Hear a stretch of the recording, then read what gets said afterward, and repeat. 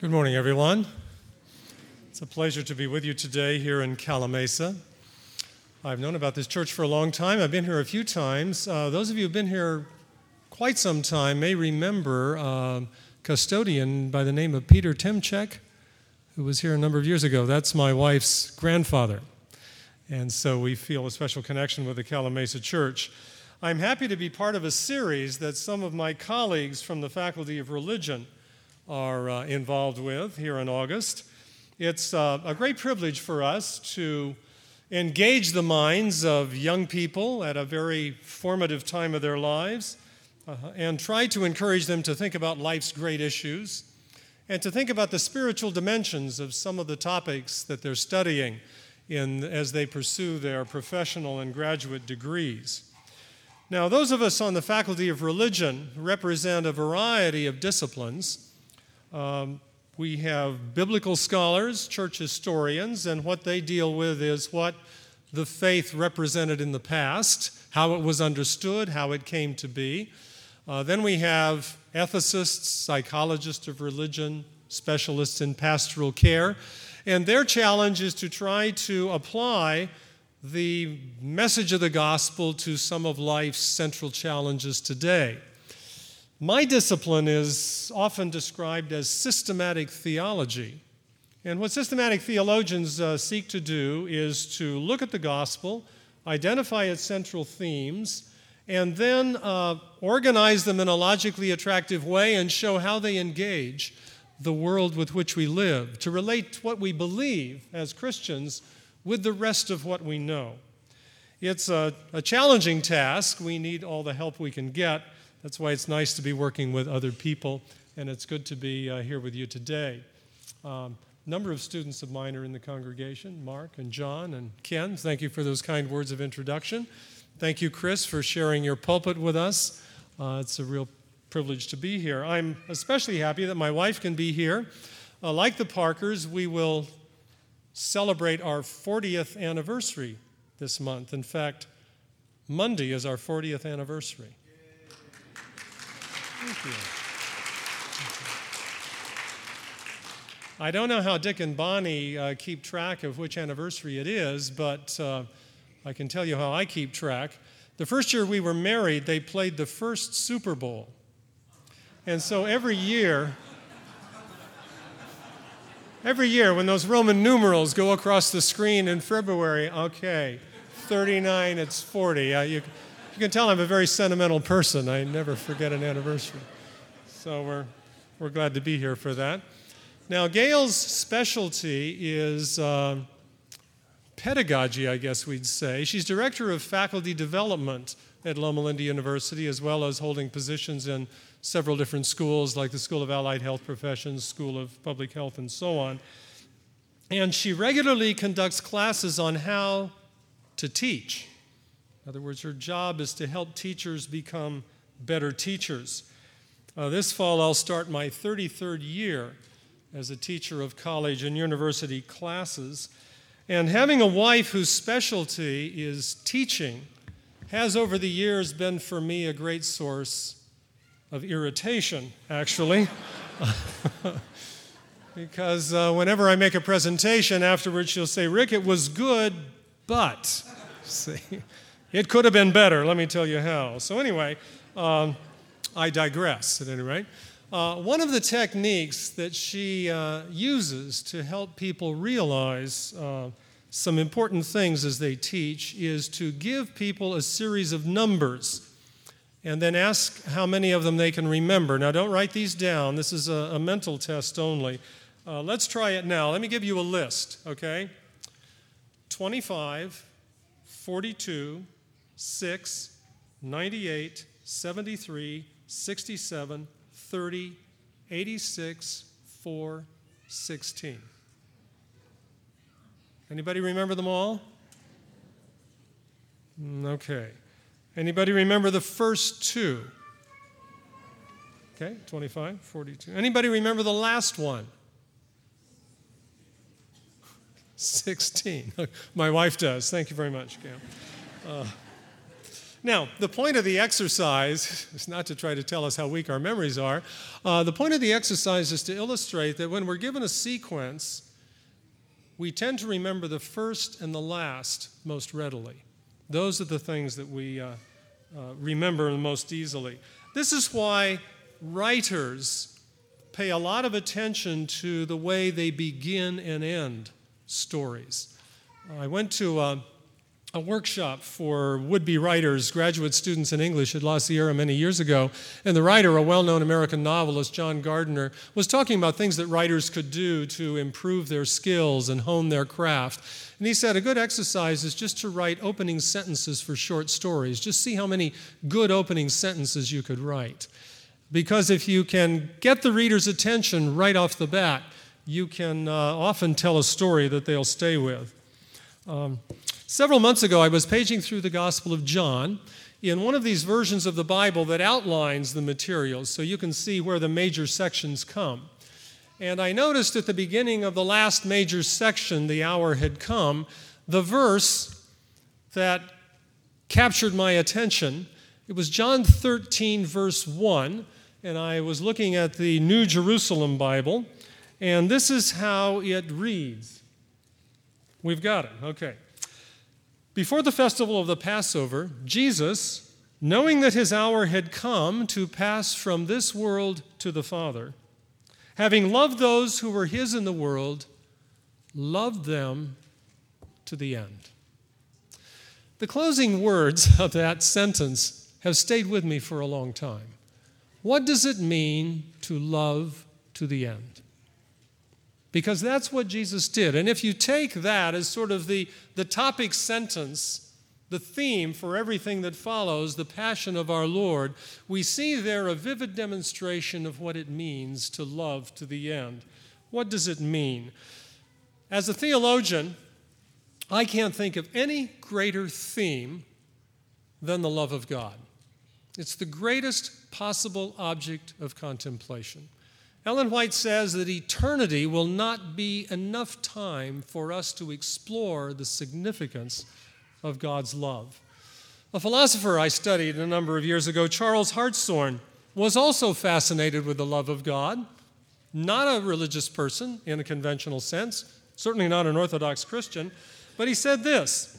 He said, in its early stages, religion means certainty about many things. But now we see that he is most religious who is certain of but one thing, the world-embracing love of God. So to come back to the love of God, the world-embracing love of God, is to take us to what is absolutely basic to Christian faith and experience. And there's no portrayal of God's love more powerful than what we find here in the gospel. And if beginnings and endings are so important, we can see that John, in a sense, is moving us to this final outstanding demonstration of God's great love for us. This is what we see in the closing chapters of Jesus' life. So what do we see here that tells us about what it means to love to the end? What does love to the end involve? Well, the first answer comes right after this verse, because we see here the picture of Jesus washing his disciples' feet. Love to the end is a love that stoops to serve. It's a love that will go to any length, plunge to any depth to express itself. There's no burden too heavy for it to bear. There's no sacrifice too great for it to make. Love to the end can face anything. This movement from height to depth, spanning the farthest reach of our imagination, appears in one of the earliest hymns that Christians sang. At least that's what scholars tell us. Paul's description of Christ's great condescension in Philippians 2 is widely regarded as a hymn. Paul says, make your own mind the mind of Christ Jesus. I don't know if we have it up there or not. Okay, well, I'll read it to you, all right? Make your own the mind of Christ Jesus, who being in the form of God did not count equality with God something to be grasped, but he emptied himself, taking the form of a slave, becoming as human beings are, and being in every way like a human being, he was humbler yet, even to accepting death on a cross. Love to the end is a spirit of sacrifice that reached its fulfillment in the crucifixion. My friend John Dibdahl was a missionary to Thailand a number of years ago, and I heard him tell once about a conversation he had with a monk in a Buddhist monastery. Evidently, he got word that this monk was planning in one of the buildings there on the campus of the monastery to commemorate each of the world's great religions. And so he was planning to do something for Christianity and wondered what it should be, and so invited John Dibdahl up for a conversation. John said the man had a copy of the Bible, which he had read parts of, and he gave certain passages a very interesting Buddhist interpretation. And then he turned to John, and he said, John, what do you think that we should do here to commemorate Jesus, the founder of Christianity? Well, John said he drew from his knowledge of Thai culture to answer that question. Evidently, in that part of the world, the parts of the human body become less mentionable the farther you get to the earth. Okay. So the least mentionable part of the body would be the foot. In fact, John said you can't use the word foot in polite society without apologizing for it ahead of time. So what he did was take the Bible, open it to John 13, and read the story of Jesus washing his disciples' feet. Now, John said when he was done, he looked up from the Bible, and there stood this man, thunderstruck. His mouth was open. When he finally found his voice, he said, "Do you mean to tell me that Jesus, that great man, the founder of your religion, the largest religion in the world, actually got down on the ground and washed his disciples' feet?" John said, "Yes, that's what he did." Well, after another moment, the monk said, "Well, that's it. Okay. Here's what we'll do. To commemorate Christianity, we'll put here on the wall a picture of Jesus, and underneath these words, 'He washed his disciples' feet.'" John said that was a wonderful way to communicate the significance of love to the end in that culture. The cross was not a symbol that resonated with them. It was quite foreign to their thinking, or it represented something quite different. But for Jesus to wash his disciples' feet gave them the essence of the gospel. And what's wonderful about this story is the natural, spontaneous way in which Jesus engaged in this activity. He washed the feet of his followers so willingly, so unaffectedly. It wasn't as if he had to drum up the courage or the determination to do that. His love for his disciples was completely spontaneous. He served them without the slightest hesitation. And so what we see in this great hymn that Paul records is that Jesus' condescension was more than a human sacrifice. What Jesus was showing us was the way God really is. So his divinity was not something he left behind to come to this world. It was something that he came to express. And so what we see in Jesus' acts of loving service is nothing less than God's own character put on vivid display.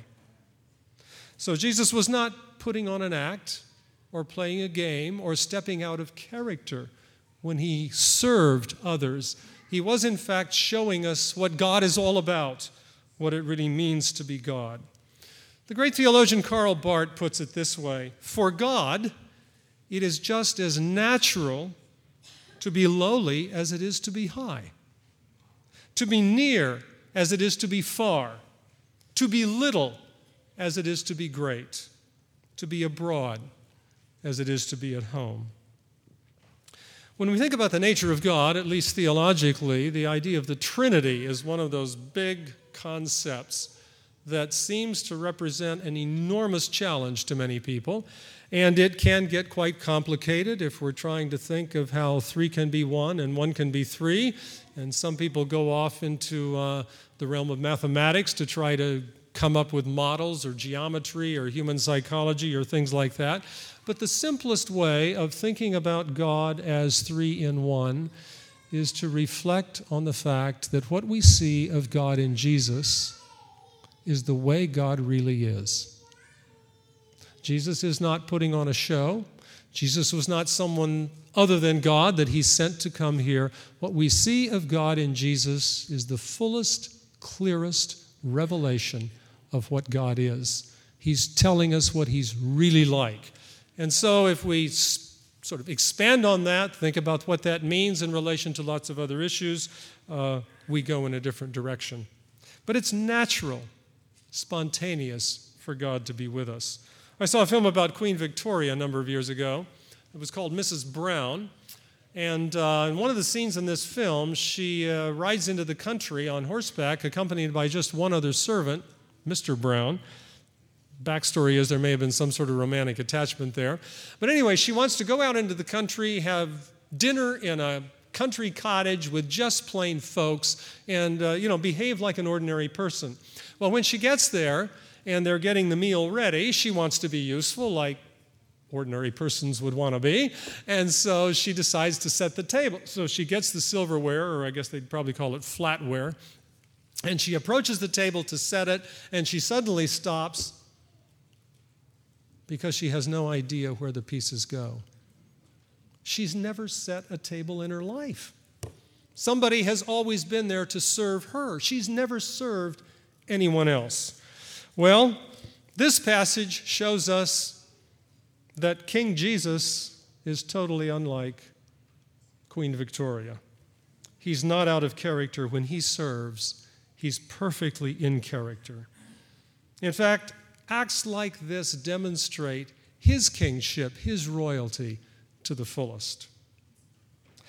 What else does love to the end do? Well, it shares its greatest treasures with others. Now, when we read through the farewell discourses of Jesus, as they're often called, these great chapters that bring the Gospel of John to a climax just before Jesus' death, we find that there is one predominant concern in Jesus' life. It seems even to override his own concern about the struggle he's facing internally. He wants to bring his disciples into the circle of fellowship that characterized his own relation with the Father. The love that radiates between the Father and the Son. This endless circle of affection and affirmation that is central to God's life, that many theologians believe defines God's life. That love is something that Jesus wants to share with his disciples. He wants to bring them into the innermost circle of God's own life and love. In other words, Jesus offers his disciples his dearest possession. He doesn't keep it for himself. He doesn't say, now, this is my prerogative, this belongs exclusively to me, this is something you'll never have, you'll never understand it, I'll be on this level, you'll always be on that level. No, he says, in prayer, may they all be one, just as, Father, you are in me and I am in you. With me and them and you and me, may they be so perfected in unity that the world will recognize that it was you who sent me and that you have loved them as you have loved me.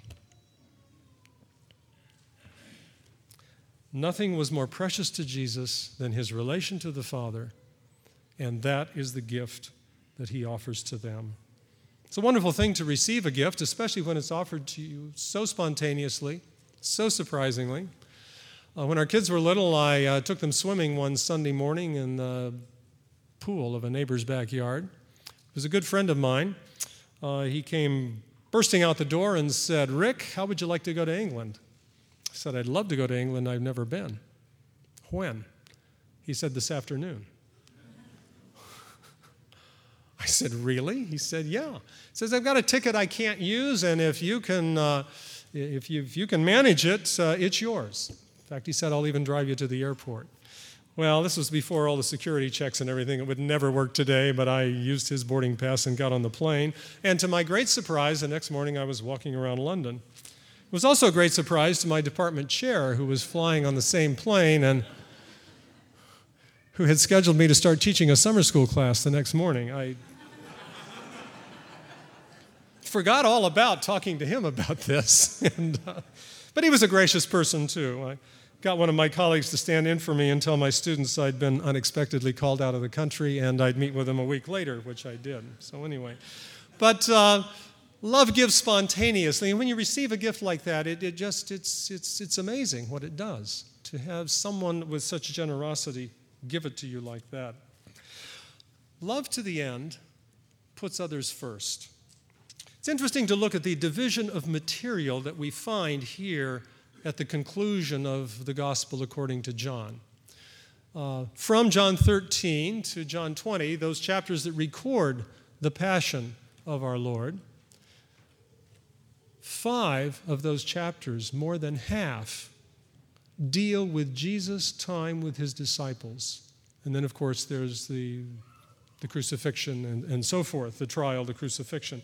Half of it, more than half, describes Jesus' great devotion to his disciples. We see these touching descriptions of Jesus with his disciples, giving them everything he possibly can, finding all the words he possibly can to communicate his love for them so that they will remember him and cling to his words in the future. Love to the end puts others first. Just 2 weeks ago, a cousin of mine died after many years of struggling with multiple sclerosis. In 1999, he had to leave his job, and he moved in with his parents, my aunt and uncle, who live in Loma Linda. They had just retired themselves, and they had made plans to travel and pursue their various hobbies and interests, as anyone would in retirement. But when they saw their son's situation and his need, they devoted themselves to caring for him. And that's what they did in their home for 17 years. 24 hours a day, 7 days a week, 365 days a year. I think in that time, according to what my uncle told me on one occasion, they had only one weekend away from their son. Now, what was remarkable to me, really amazing to me about this, is that there was never a trace of bitterness or self-pity in any of that time. They were happy to have the privilege of caring for their son. And when he passed, they expressed the fact that they would miss him dearly. Well, that is amazing to see that love to the end can put others first, no matter what the challenges or the requests are. Love to the end never gives up. I like the way that J.B. Phillips translates one of the central verses in 1 Corinthians 13, that great chapter that we've all probably memorized in one version or another. But Phillips puts a central description of love. Here we have it.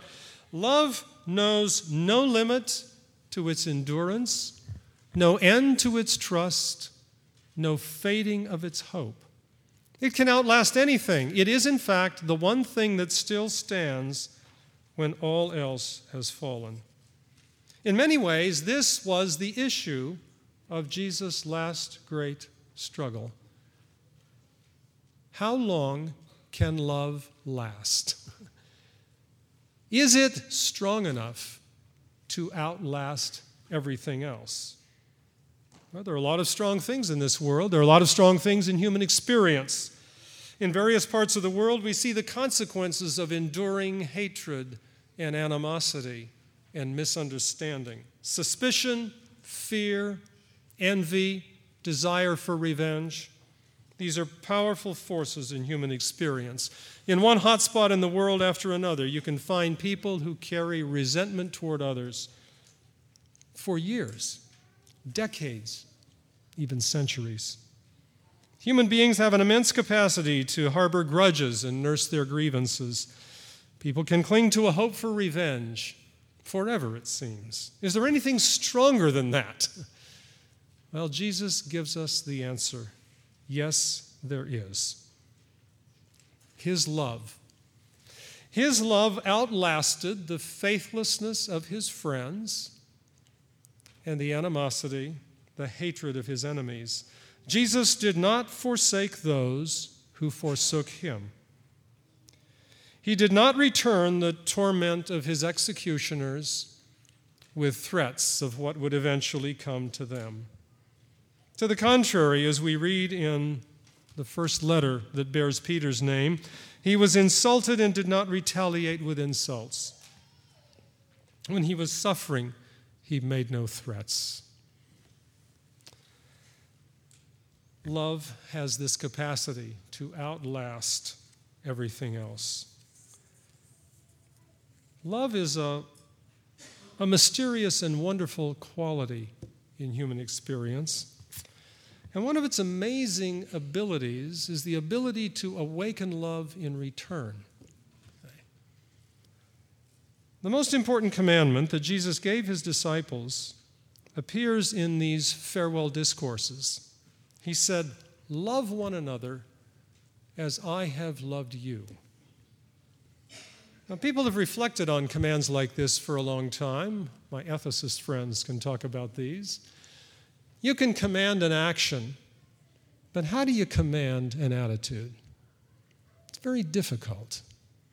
We can do things, but how do we feel things? Well, you may say love is an action, not a feeling. But something else that seems to emerge from here is the fact that it is Jesus' love that enables us to love. I don't think Jesus is so much saying, okay, here's the command, love one another. Now let me tell you how hard that command is going to be. You have to love each other as much as I have loved you. So here's the command, and here's the standard that you have to meet in order to fulfill that command. Suppose we look at it another way and say what Jesus was doing is telling his disciples to love one another and then telling them how they can do that by letting his love for them flow to those around them. So Jesus was not so much telling them what they had to do as telling them how they could do it. Love can't be commanded. It can only be inspired. It can only be awakened by others. So the love that Christians show to each other is not something that we can somehow discipline ourselves to manifest. It's not a habit that we can deliberately acquire. It's something that will flow through us to others if we open our lives to Him. To love one another, we don't have to worry about developing the immense inner resources to embrace them. All we have to do is open our lives to let God's love come in and flow through us to others. Jesus' love to the end makes it possible for us to love to the end. At the entrance to La Sierra University, for the past few years at any rate, there is a monumental bronze installation depicting the story of the prodigal son. A number of you have probably seen it. So we have the story of the Good Samaritan on the Loma Linda campus. We have the story of the prodigal son on the La Sierra campus. It has three monumental bronze figures. At one end is a kneeling portrayal of the prodigal son, the one who left home, wasted his share of the family fortune, came to himself, realized he had nowhere else to go, went trudging back, and was ready to beg to be taken back into the father's household as a servant. So he's kneeling there, barefoot, shirtless, hands outstretched, looking down, dejected, discouraged, marginally hopeful. At the other end stands the older brother, upright, proud, wrapping his fine clothes around him, looking with a scowl on his face over his shoulder at the scene that's transpiring behind him. And in the center is the father, the central figure in the story. The parable's misnamed. It's really not the story about the prodigal son so much as it is the story about the waiting father. who not only stands there waiting for his son to come, but rushes to embrace him. A scholar friend of mine pointed out that in that culture, for the superior to approach the inferior would have been a great violation of protocol. Okay. If I hear that I'm supposed to have a meeting with the chancellor, I go to his office. He doesn't come to mine. It's that sort of thing. But here the father runs.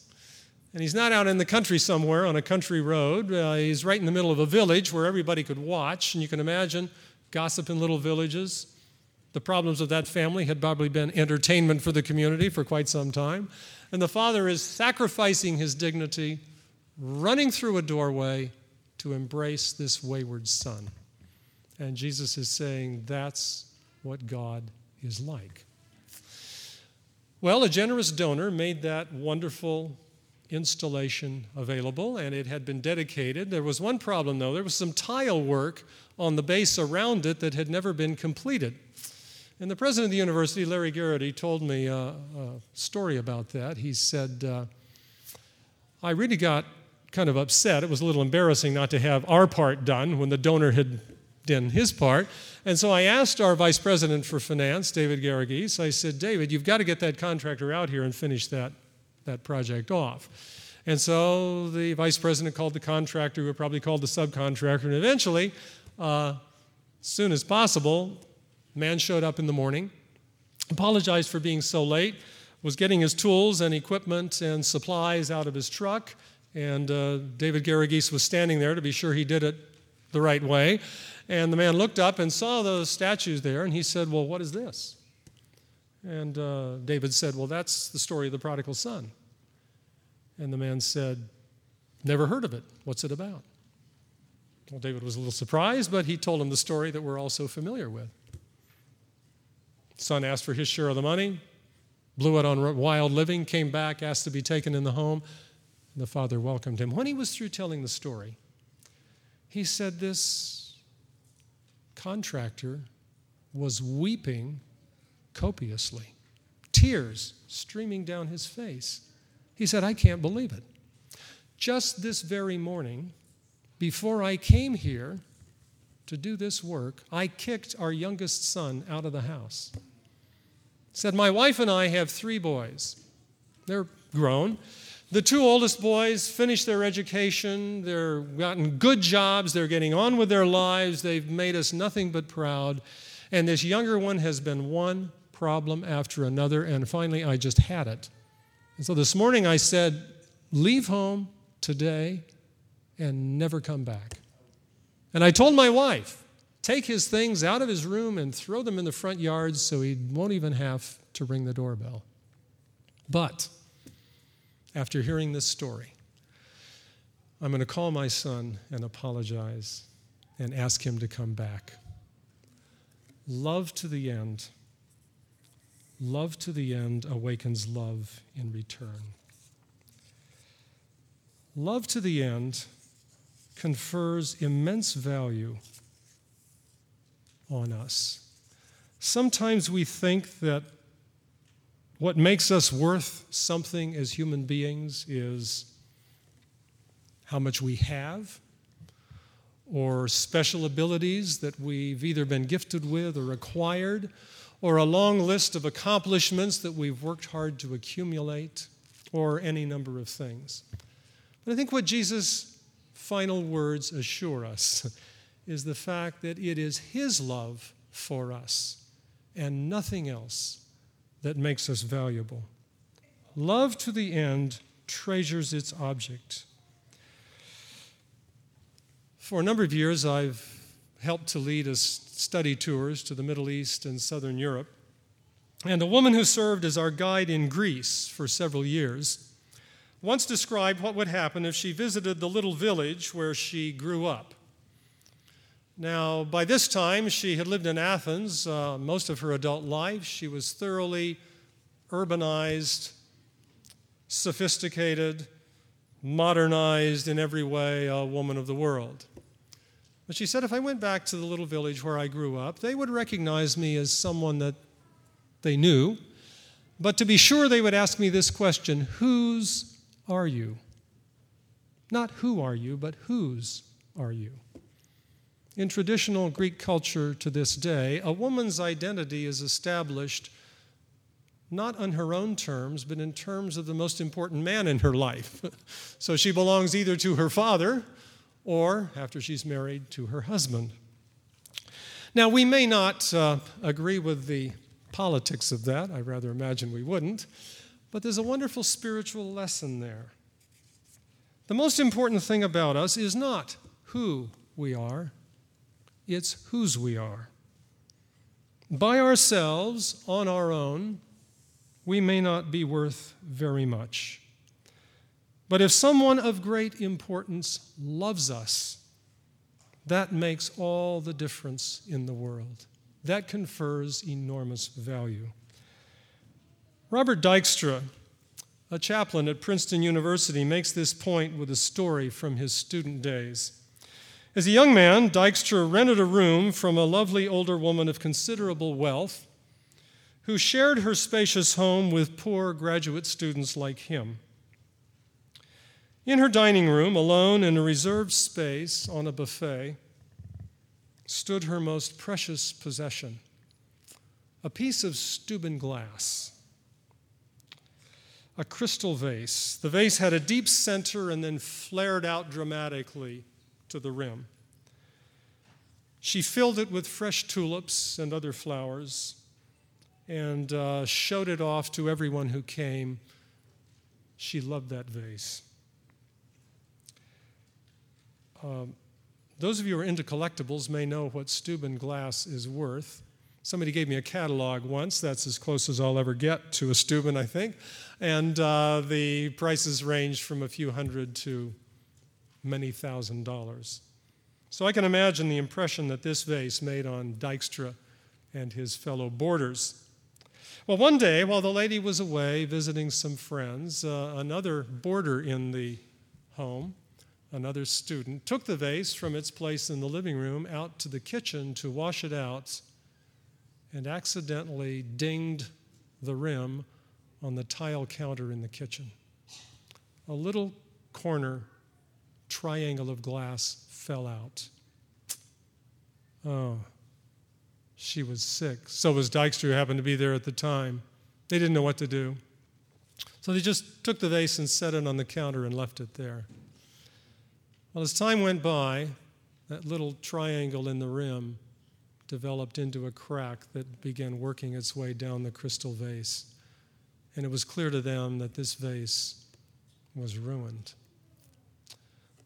The woman came home and instinctively looked over to the place where it ordinarily stood there in the living room and didn't see it.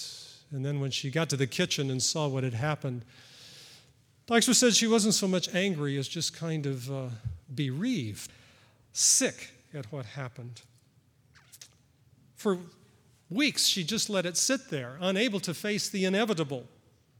Maybe they can fix it somehow, she said, wringing her hands. Maybe there's something they can do to glue it together or something like that. Well, he wanted to be realistic, so he said to her, "You can't repair broken crystal.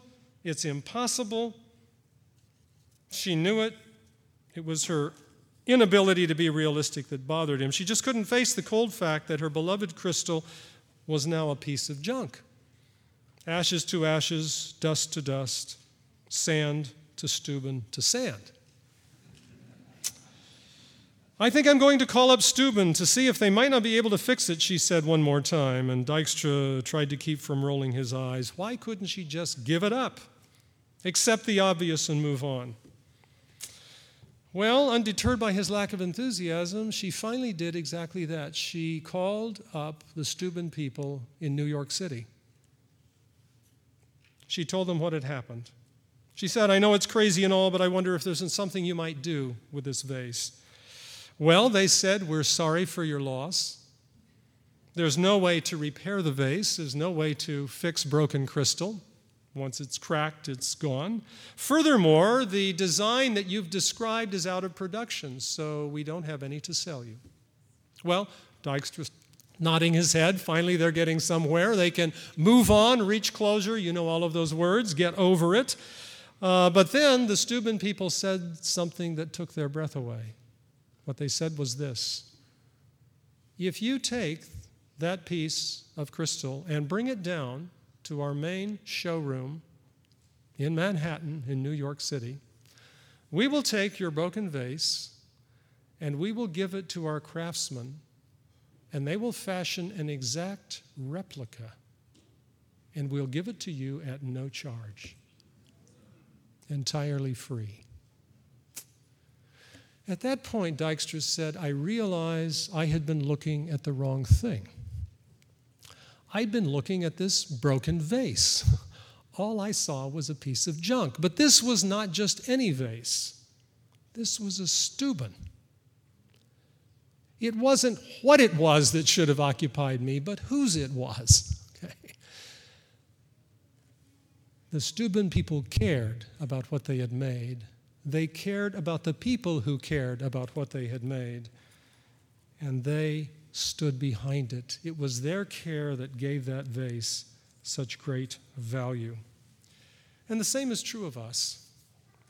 We have great value because of God's great love for us. So no matter what our level of success or failure, no matter what a mess we may have made of our lives, we are precious to the one who made us, to the one who loves us with an everlasting love. It's not who you are, it's whose you are that counts. The one who loves to the end loves you to the end. When he looks at your life, he sees something of infinite value. He craves your companionship. He longs for your love. Thank God for the creative, unfailing fountain of his love, and respond by giving him your heart. And now may the grace of the Lord Jesus Christ and the love of God and the fellowship of the Holy Spirit be with you all. Amen.